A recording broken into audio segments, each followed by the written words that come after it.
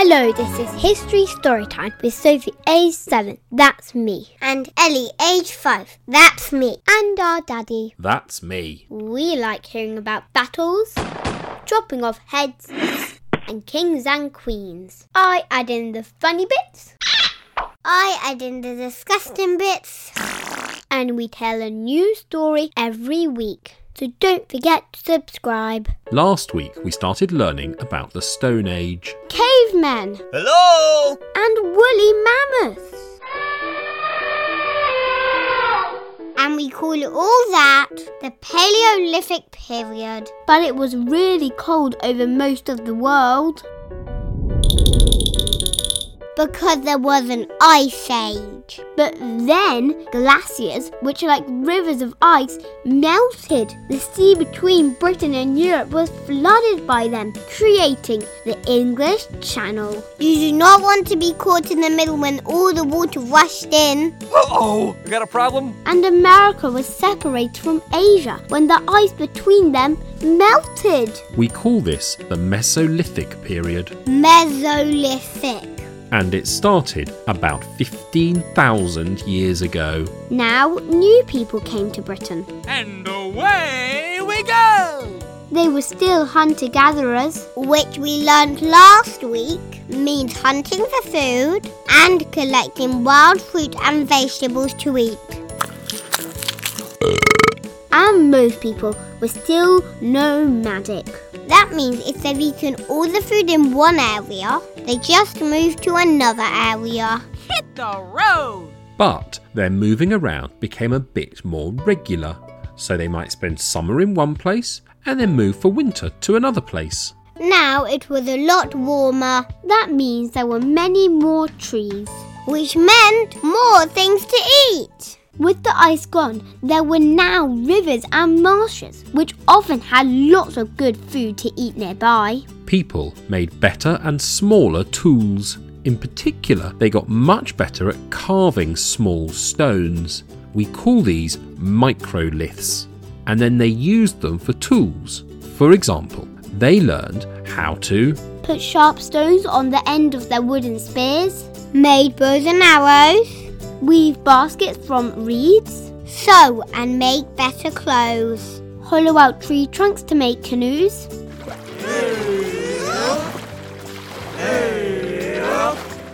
and with the warmer weather, the types of animals changed. Animals like the woolly mammoth, which liked the cold, disappeared. Oh no! And were hunted to death by humans.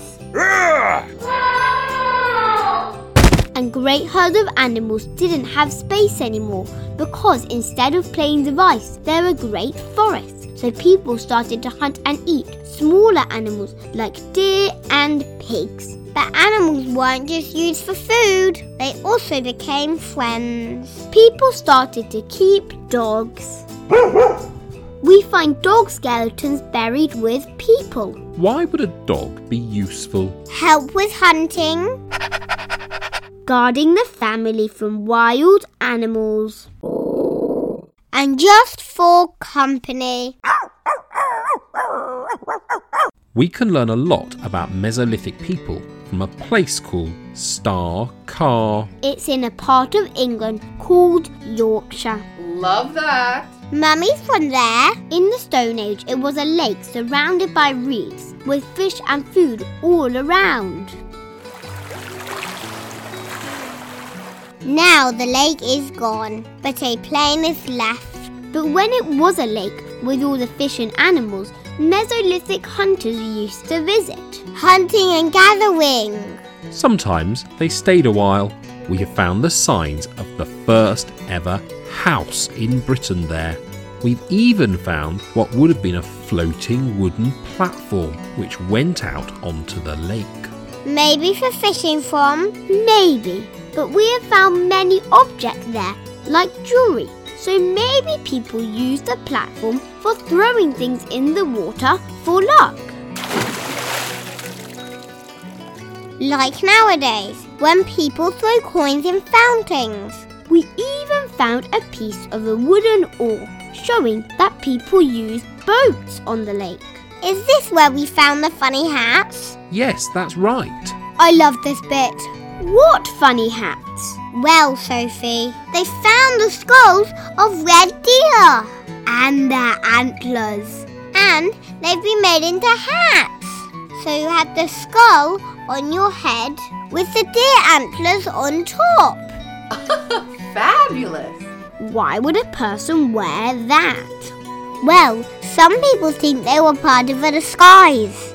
Yes, you could pretend to be a deer and creep up on one and kill it. But some people think that it was like fancy dress, maybe worn by a priest to look scary. We can also see what sort of animals they ate, because we can find the animal bones scattered around. Lots of birds. And elk. That's like a reindeer. And aurochs. That's like a big old cow. So that's the sort of place they lived in. But I want to meet a Stone Age person. Okay, let's meet Cheddar Man. Hi there. Cheddar, why did they name a man after a cheese? Hey. Well, he's called Cheddar Man because we found his bones in Cheddar Gorge in England, and cheddar cheese comes from the same area. But he's not really cheesy. He is the oldest full skeleton found in England. He lived 10,000 years ago. Now his bones are kept in the Natural History Museum. You can tell a lot about someone from their bones, even when they are dead. His bones tell us he would not have liked milk. Lots of Stone Age people found that drinking milk made them sick. He had a big scar on his head though, which was probably really painful and sore. Ouch! And remember, they didn't have proper doctors and hospitals back then. Oh, man. He probably had dark skin because actually a lot of people then had come from parts of Europe where people had dark skin, but he also had blue eyes. What a fox! He would have looked at a country similar to our own. The glaciers and mammoths had gone. Britain had the same hills and rivers then as now, and similar animals to now. And he is one of our ancestors. Wow. So the world is now warmer. Phew. There are better tools.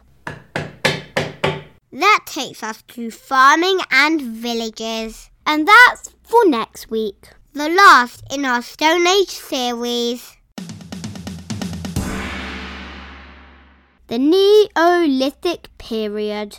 If you've liked this episode, please do leave a review or subscribe, and you can follow us on Twitter at HistoryTime99 or on Instagram or Facebook at History Storytime. Thanks for listening. Sleep tight. Don't let the bed bugs bite.